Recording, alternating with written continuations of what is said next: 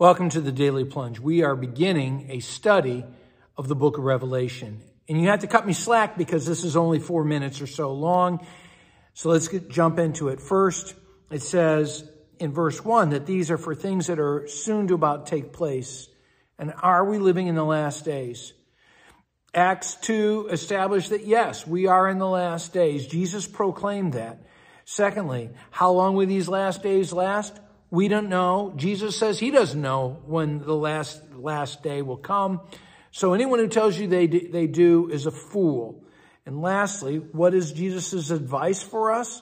That we're to stay awake. And that is the purpose of this. We're told that this is a revelation from Jesus Christ. This isn't something that people have figured out by their own reason, effort, or will. This is God's word to John for all of us. And when God speaks his word, he's not just trying to convey information. He is calling us into what he's doing, to participate in his word and his kingdom. And so he says, blessed are those who hear it and who take it to heart, who live it out. Now, he says that this is a word to the 7 churches.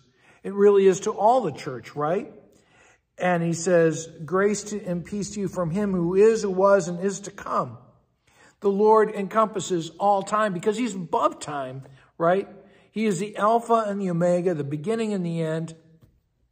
And he talks about the 7 spirits before his throne, or 7-fold spirit. And this is a reference to the Holy Spirit. 7 is a number of perfection. And so that's what this represents. Now, it's the fullness of God's Spirit. He goes on that this is also from Jesus Christ, who is the faithful witness. Jesus Christ has faithfully witnessed that God is king by dying on the cross before Pilate and the Pharisees and all the world for sin.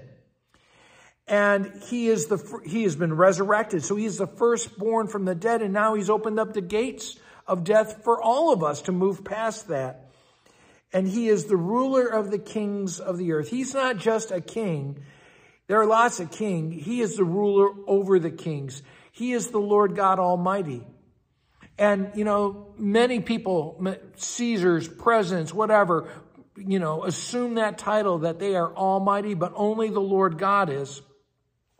And so to him who loves us and has, Jesus Christ loves you. He has freed you from sin by the blood of his work on the cross, right? We're in verse 5.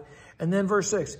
And in that work, he has made you to be royal priests, right? He has called you to serve his kingdom, the kingship of the Lord God Almighty in the world. So I want to ask you, what does a priest do in the world? That's your task. To preach the word, to teach God's word, to lead others in worship, to shepherd people, to be a visionary, a leader of people of faith, and to model what it looks like to be a Christian. And so he says, look, the one who is coming, every eye will see him, those who have pierced him. And that's a reference to Zechariah chapter 12. And who is the one who is pierced? Well, it's that cross, right? It's Jesus Christ. Christ reigns from the cross. And it goes on to talk about how he is over all the people will mourn him. But he says, I'm the Alpha and the Omega. I'm the beginning and end of all of history, and it'll be fulfilled in me. Well, thanks, friends. Have a blessed day. Thanks for joining us today for the Daily Plunge. We hope you hear the Lord speaking into your life.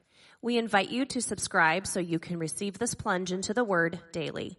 If you found inspiration from this daily devotional, why not share it with someone you know?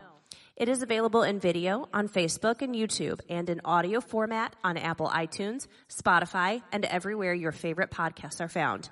If you want to help support this ministry, go to Apple Podcast and give us a short 5-star review.